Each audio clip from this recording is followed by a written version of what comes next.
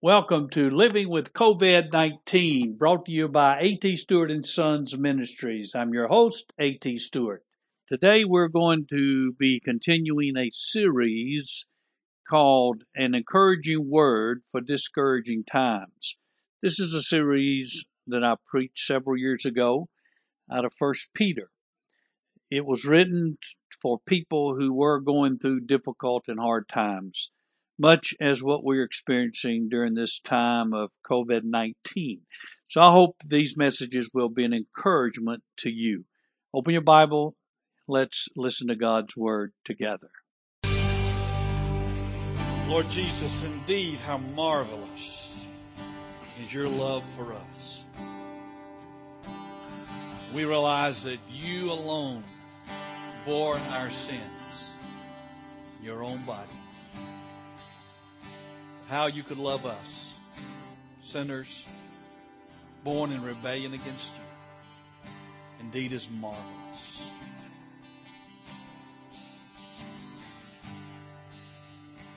May we reflect on your greatness. May we reflect on that marvelous love, amazing love. And as we see your love for us, Father and Lord Jesus, our hearts respond in love back to you. Your word says not that we first loved you, but that you loved us and gave your Son to be the atoning sacrifice for our sins. Fill our hearts with your love, Father, that we might respond in obedience to you, to your word, that you might be glorified in our lives. As we turn our attention to your word now, I confess my total dependence on you to minister your life, Lord Jesus, through your word. I know nothing I say will have any effect unless your Spirit anoints it and ministers it to our lives. So we look to you in total and utter dependence, and also in faith, believing that your word will not go out without accomplishing what you desire for it to accomplish. Open up our minds, our hearts, and our spirits to your word. Give us attentive spirits, Father.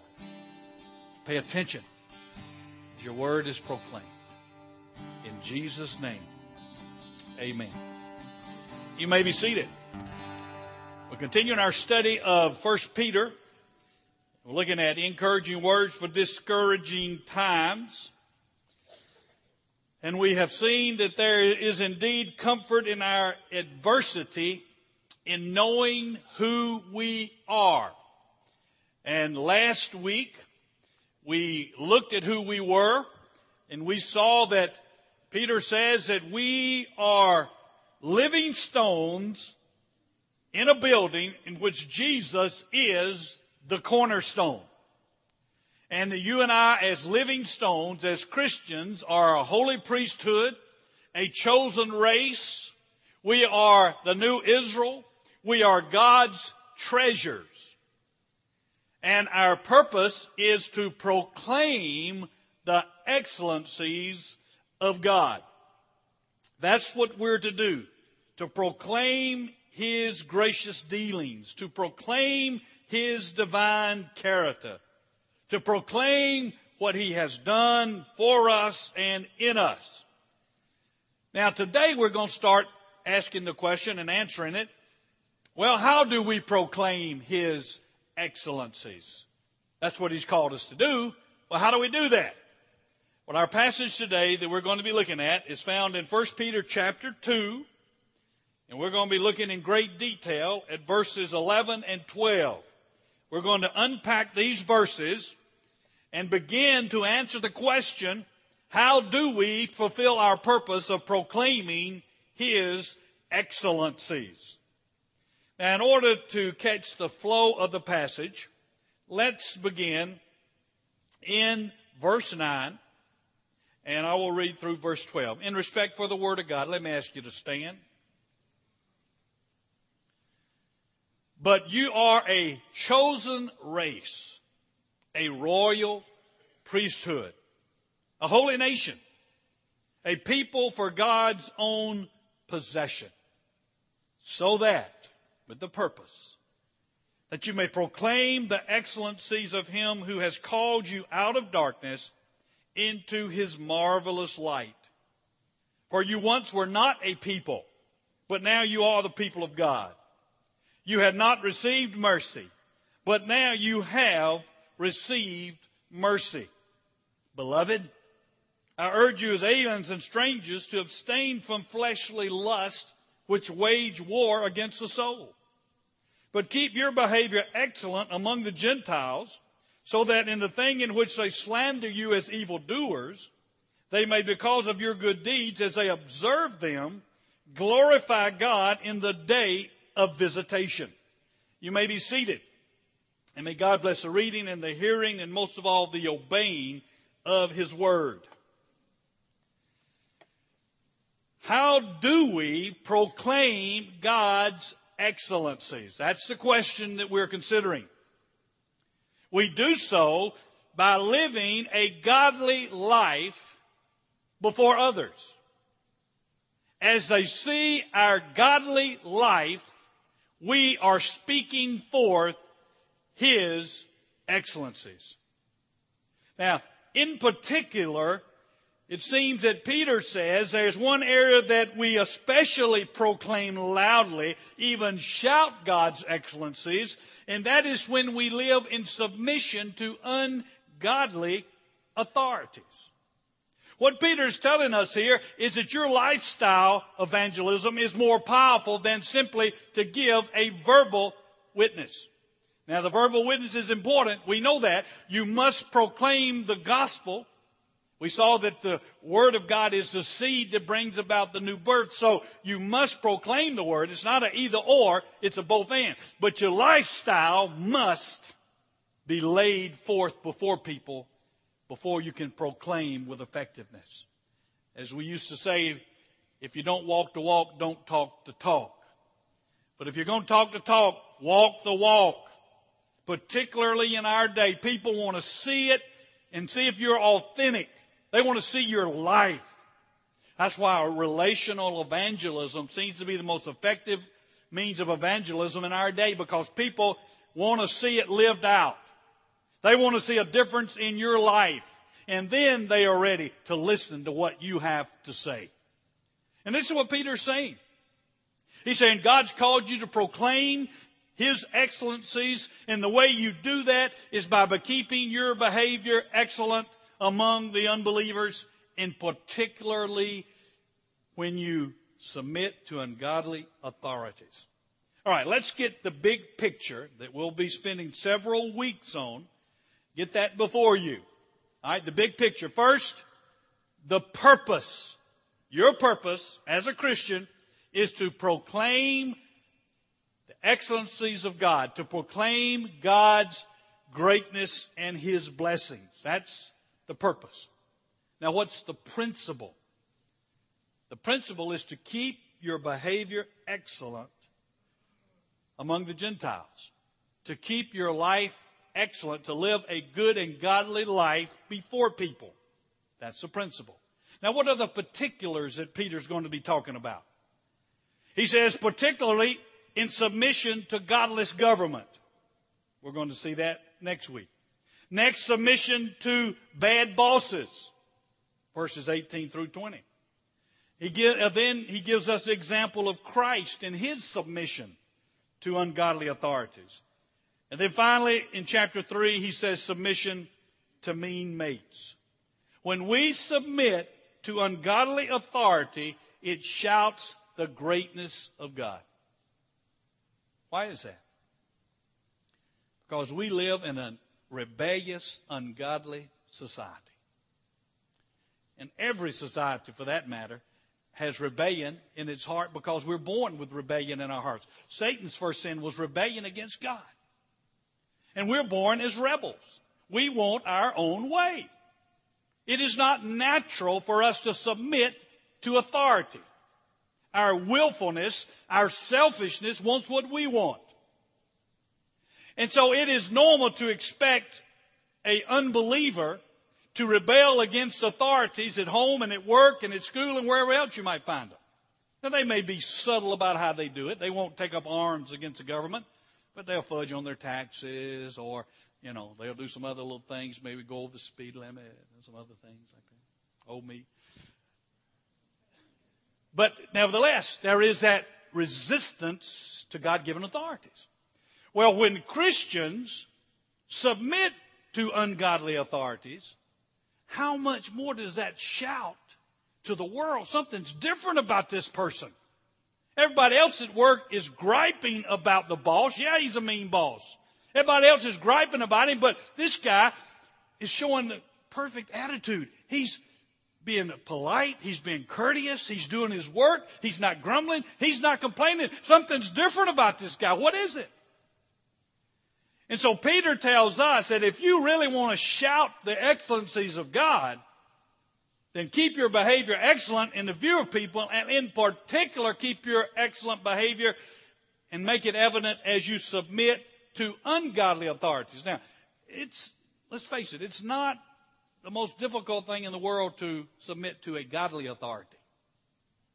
It's something even secure about that. There's some protection. It's the ungodly people that we have difficulty, particular difficulty.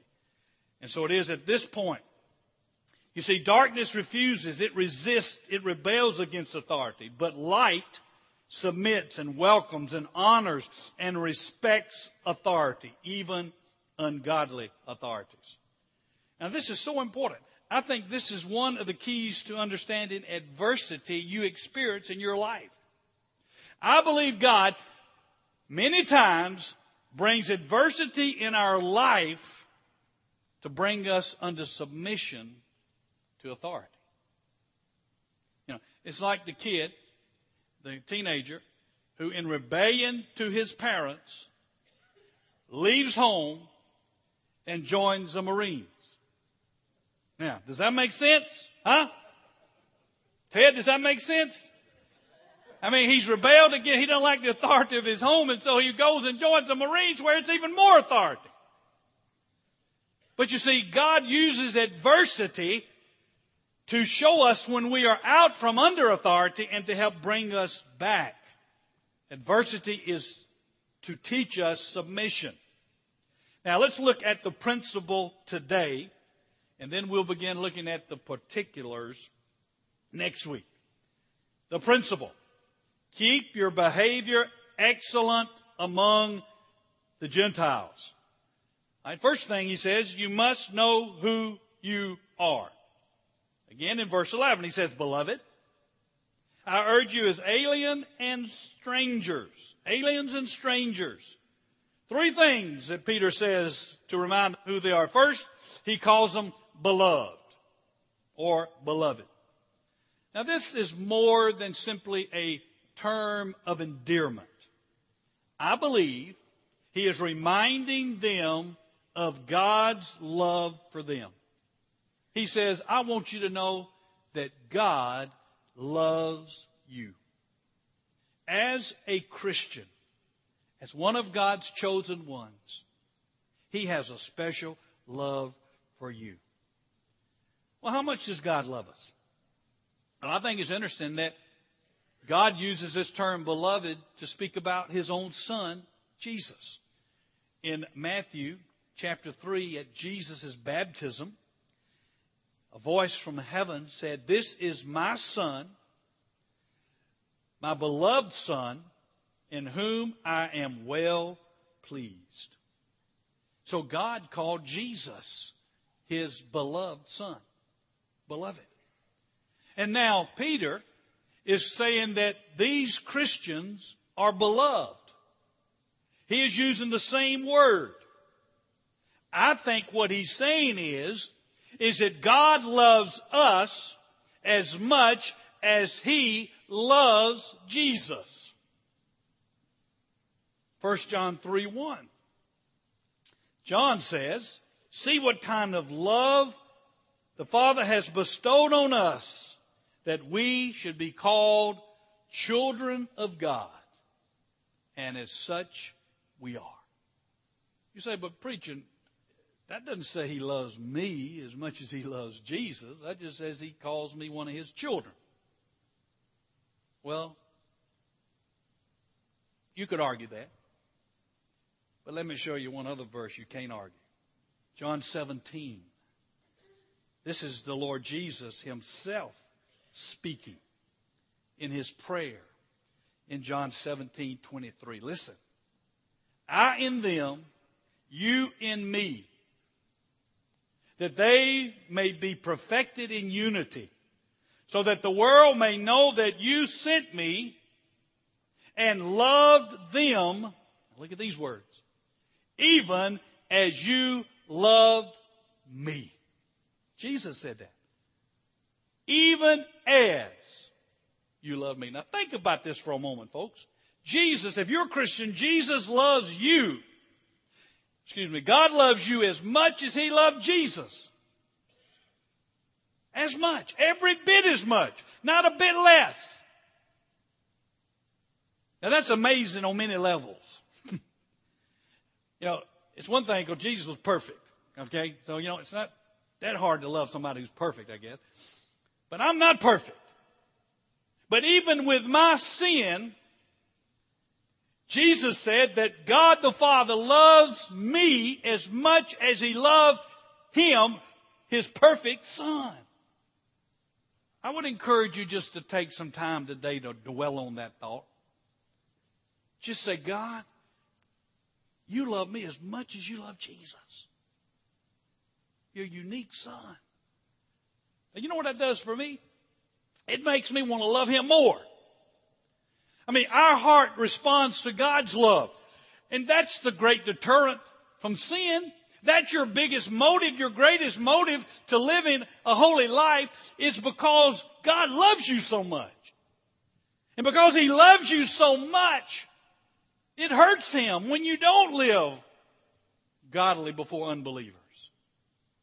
So that's our greatest reason for living and keeping our behavior excellent before the world, because God loves us so much. So that's the first thing Peter says. Know who you are. You're loved. He says, beloved, I urge you. Now the word urge is the word that can be translated exhort. It can be translated encourage. It's the parakaleo, the word that's used to speak of the Paraclete, the Holy Spirit. It means literally to be called alongside someone. And it's to be called alongside someone for the purpose of either defending them as their advocate, or encouraging them, or comforting them, or maybe admonishing them, giving them a kick in the seat of the britches. So Peter's saying, hey guys, I exhort you, I encourage you, I admonish you now as aliens. Remember who you are, he says, aliens. Now let's look at this word aliens for a moment, because you and I think of E.T. and other things. But actually the word alien is made up of the Greek word parahorikos, which basically the para means beside, parallel lines. And horikos is the word for house. So it means someone who lives somewhere without the right of citizenship. That's what it means. And so Peter's saying, hey guys, remember, your citizenship is not here on earth, is it? Your true citizenship is in heaven. It's like an ambassador that lives in a foreign country. He lives in that country, but his citizenship is still in the U.S. of A. It's like a missionary who is from the United States, but he's living in a foreign country. Now, he's living there, but he doesn't have the rights of citizenship. And that's the way it is, Peter says, with us. We are, first of all, aliens. We live in this world, but we are not of this world. Our true citizenship is in heaven. It's like we're on a royal mission as ambassadors for Christ. Therefore, we should live differently because our citizenship is not in this world. And then he says strangers. Now, this is the same word he used over in verse 1 of chapter 1. And it's translated aliens there. But here it's translated strangers. And if you will remember from that time together, it means to live beside the people. It's someone who has moved into a foreign country and they live beside the natives. Now here, I believe Peter is dealing more with the visible example. But that's what he's talking about. He's talking about what your neighbors see when they see you. It means you're living there in your neighborhood. You're living beside unbelievers. And you are in clear view. They see how you come in at night. They can hear things you're saying in your backyard. They see how you conduct yourself with your family. They see you. They know you. And this is the idea he's approaching when he uses the term strangers. So we have two additional motives here for keeping our behavior excellent before the Gentiles. He's basically saying, look, guys, not only are you loved of God and he loves you as much as he loves Jesus, but he's called you to live here on this earth, though your citizenship is in heaven. He's called you to live beside the people so they see clear view of you. Now, therefore, keep your behavior excellent before the Gentiles. So then he says, as aliens, as those who are beloved, as strangers, abstain from fleshly lust. Now, the word abstain means to hold yourself back from. And in the Greek, the tense is a present tense, which means it is a continual thing. That we are to constantly hold ourselves back from. It reminds me of what he said in verse 1 of this chapter, where he talks about putting aside all malice, putting aside all deceit, hypocrisy, envy, and all slander. You know, we talked about that kind of like stripping off old clothes. Well, here the picture is to hold yourself back, to constantly, persistently hold back. Don't give in. You see, the Christian life is not automatic. You don't become a Christian and then automatically you do everything right. And you don't have any bad desires, any bad urges. No. It is a constant struggle, folks. It is a constant battle. It calls for persistence. It calls for perseverance. It calls for being vigilant, for being constantly alert, is what he's saying. He says now, as beloved of God, as strangers and aliens, I want you to consistently, continually hold yourself back from what? Fleshly lust.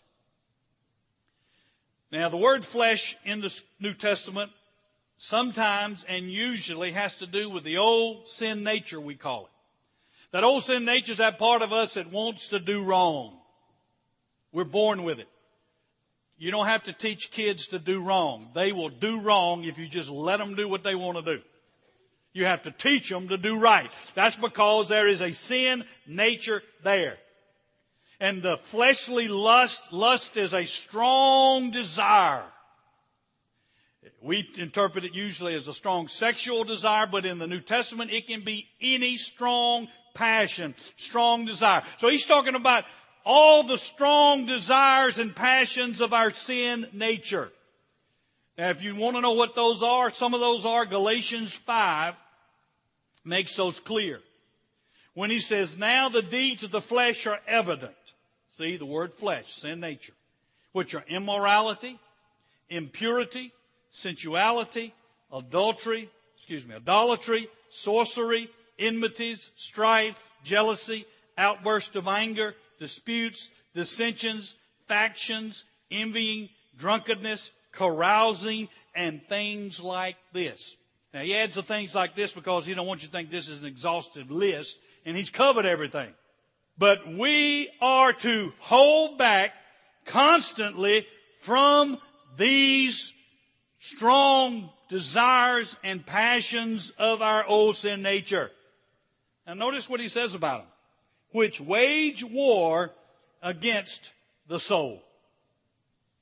Again, the term wage war could probably be better translated wage and carry on a campaign. Sometimes we think of a war as being just, one battle. But he's talking about many, many battles. It's not just one fight. It's not just one battle, but the old sin nature wages a campaign of continual battles against our flesh. In fact, the word war, we get our English word from the Greek word, English word strategy. The old sin nature was defeated, but it was not destroyed.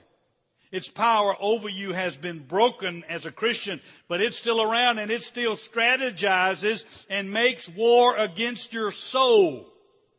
Now, your soul basically is your mind, will, and emotions. That's where the battle is. He's saying you've got to hold back. You've got to not give in to these strong demands, these strong lusts of your sin nature that attack your mind, your will, and your emotions. Now, this is the way I picture it. Before you're a Christian, your old sin nature and your soul are working together, man. They're in concert. You know, the evil desires and your mind, your will, your emotions, all just working together. But then you become a believer, and your soul now is brought under your spirit that's been renewed by God. Well, the old sin nature doesn't take kindly to that, so he begins to wage war against your soul and spirit.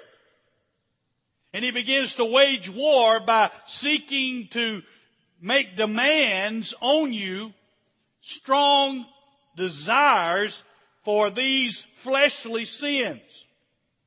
Now, just for example, and it seems that we all are wage war more with one or two of these than others. Not everybody wages war with immorality, but some people do. Not everybody wages war with envy, but some people do. Not everybody wages war with strife. But you see, you can probably find one or two of those that you particularly wage a lot of wars with. All right, here's the picture.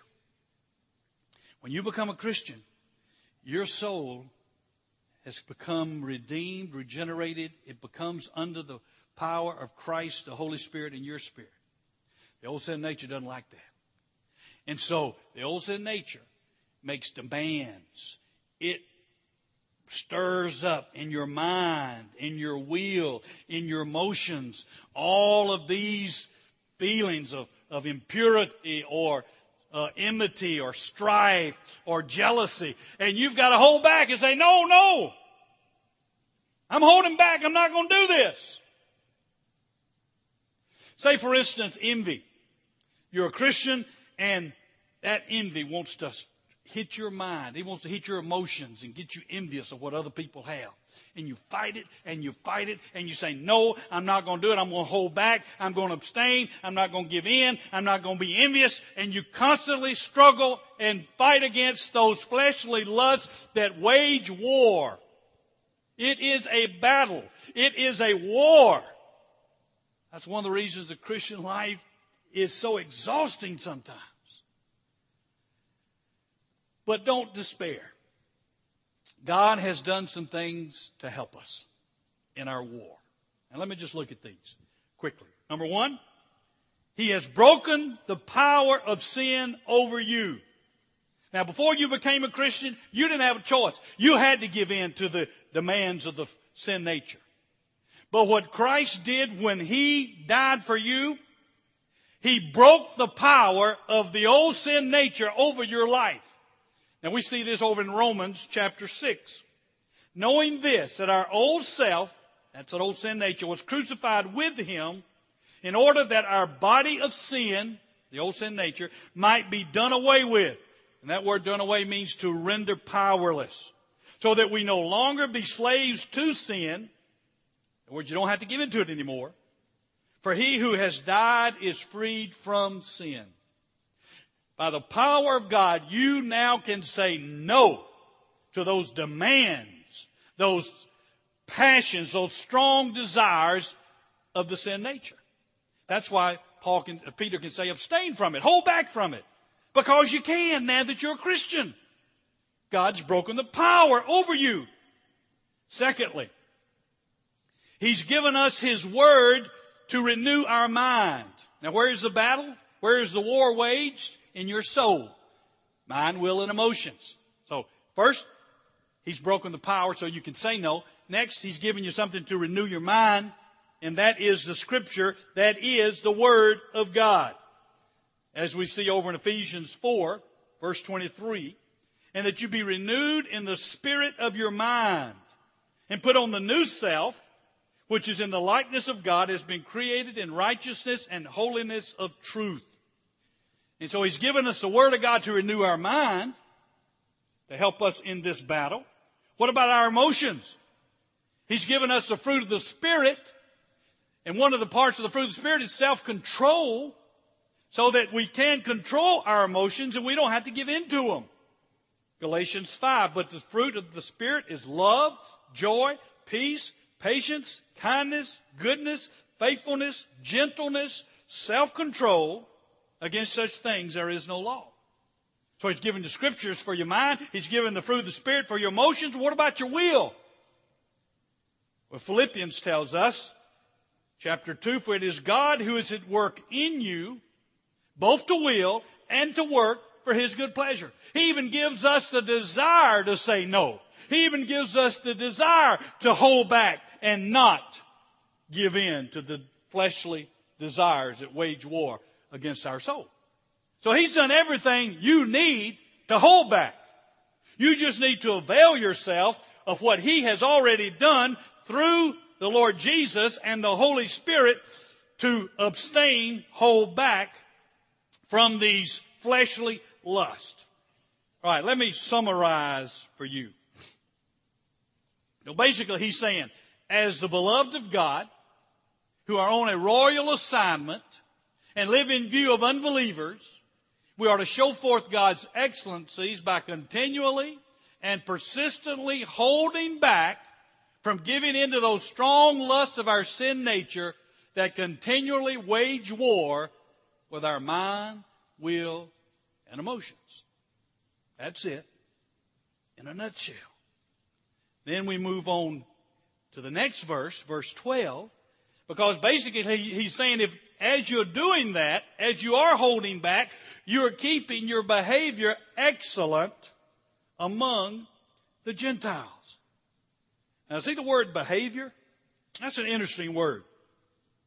You can tell I love to get into these Greek words because they have such beautiful word pictures. Now this Greek word literally means to steer again.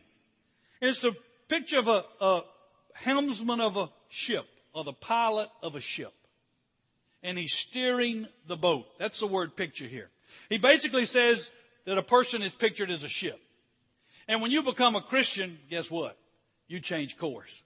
You need to steer again in a different direction. You become a Christian, you need to set a different course for your life. That's what He's talking about. Keep your behavior, keep your course excellent, straight. And what do you set your course by? The Word of God. The ancient mariner used to find the North Star. That was his point of reference. He set his direction and course based on the North Star. We set our course based on the Word of God. So as a Christian, as one who's beloved of God, he says, steer your life, set your course, plot a new direction in line with the Word of God. And as you do this, you will be abstaining from fleshly lust that are waging war against your soul. Then he says, excellent. Keep your behavior excellent. Now this is a very rich word in the Greek. It can mean beautiful. It can mean profitable. It can mean honorable. It can mean virtuous. It can mean attractive. Now, it's used to speak of outer goodness that strikes the eye. There's another Greek word that you would use for inner beauty. This word is particularly used for outward beauty, appearance. Now, why does he use that word rather than inner beauty? Well, what's he talking about? He's talking about living your witness in front of people. Living so people can see you. So he's going to use this word. He said, I want you to have behavior that when people see it, they say, my, that's good. Man, that's excellent. That's honorable. That is beautiful behavior. That's virtuous. That's attractive behavior. All right, what's he saying now? Let's summarize again. He's saying, give that powerful living witness that is the new direction of your life, which is one of holding back from fleshly lust because you've set a new course that's in line with God's Word. so that your life is a beautiful, visible expression of God's excellencies to unbelievers. Right? Then he goes on to say, the result will be that in the thing in which they slander you, guess what? They'll end up seeing your good behavior and end up glorifying God in the day of visitation. You see, their slanderous remarks will be silenced as they see your excellent behavior. The word slander means to speak down, to speak against, to criticize you adversely. Now, probably if you've been living your Christian life in front of the world, you've been slandered. They have said things about you. They love to call us Pharisees. They love to say we're self-righteous if we don't indulge in sinful behavior. Even though we might not say a word to them, we just don't do it. And they say, you're just being self-righteous. Oh, we're accused of being hypocrites, whatever. But it was no different back in Peter's day. Christians were being slandered and called evil doers. But look what he says. As you keep your behavior excellent, so that in the thing in which they slander you as evildoers, they may, because of your good deeds, as they observe them, and this word observe means to gaze intently. Observe, look closely. Not just a glance, it's to gaze. As they gaze at your life. And earlier this morning at our breakfast honoring Butch and Lanita, people talked about observing their lives. People do look at us, don't they? They read us before they read the Bible if they're not Christians. And this is what he's talking about.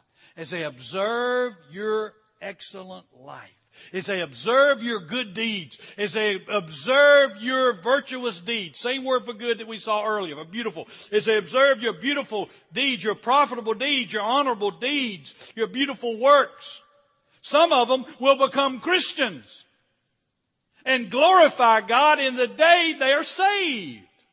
That's what he's saying.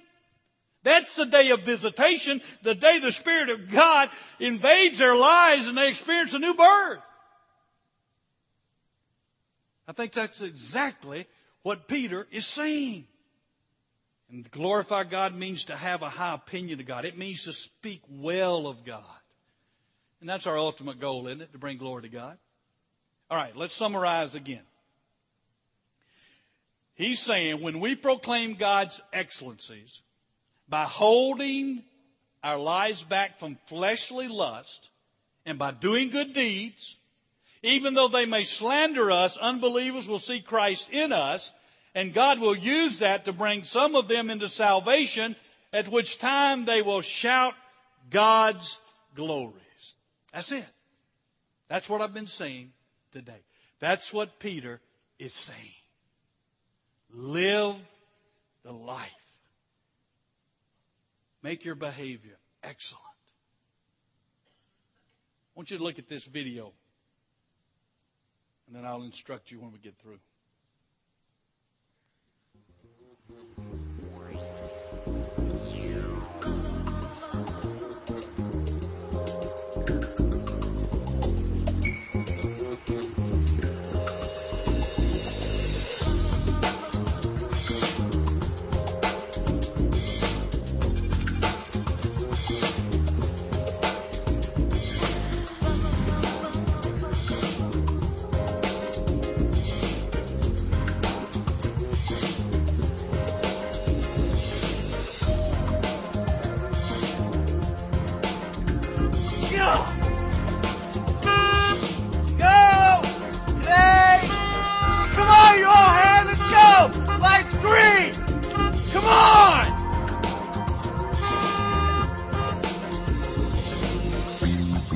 Oh, great. Just what I needed.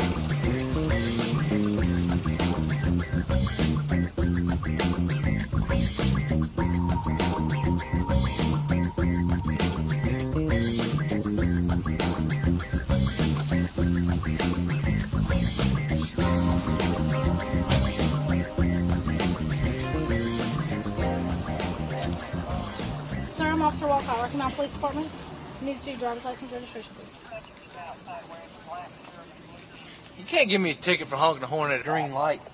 All right, so let me see your driver's license registration. Thank you, sir.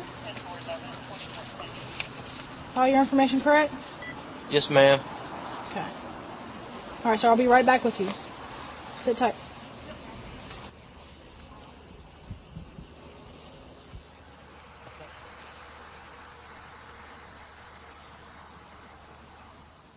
Please help me.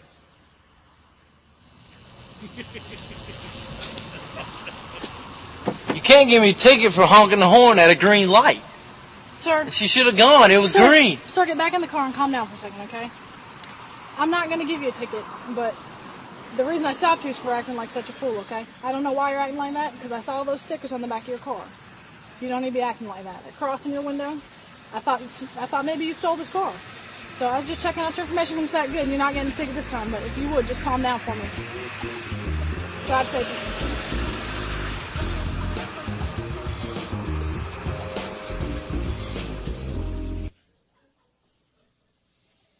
I hope nobody thinks you're driving a stolen car or wearing a stolen T-shirt. All right, let's pray. Father, we look to you for the grace that we might keep our behavior as a witness to your saving grace, that others can see you in us, Lord Jesus, and come to know you as we know you and glorify you. In your name we pray. Amen. We're going to give you an opportunity today to respond as the Holy Spirit is dealing with you. If you've never come to that place of coming to Christ as your Lord and Savior, I would ask you and beseech you to do so today. If you're willing to turn away from anything that may not be pleasing to Him, and that's repentance, and turn to Him in faith, believing He did everything necessary for you to be saved, have your sins forgiven, to have a place in heaven, that's faith in Him. Would you just step out and come forward? If you need to come and pray, you feel free to do so as we stand and sing together.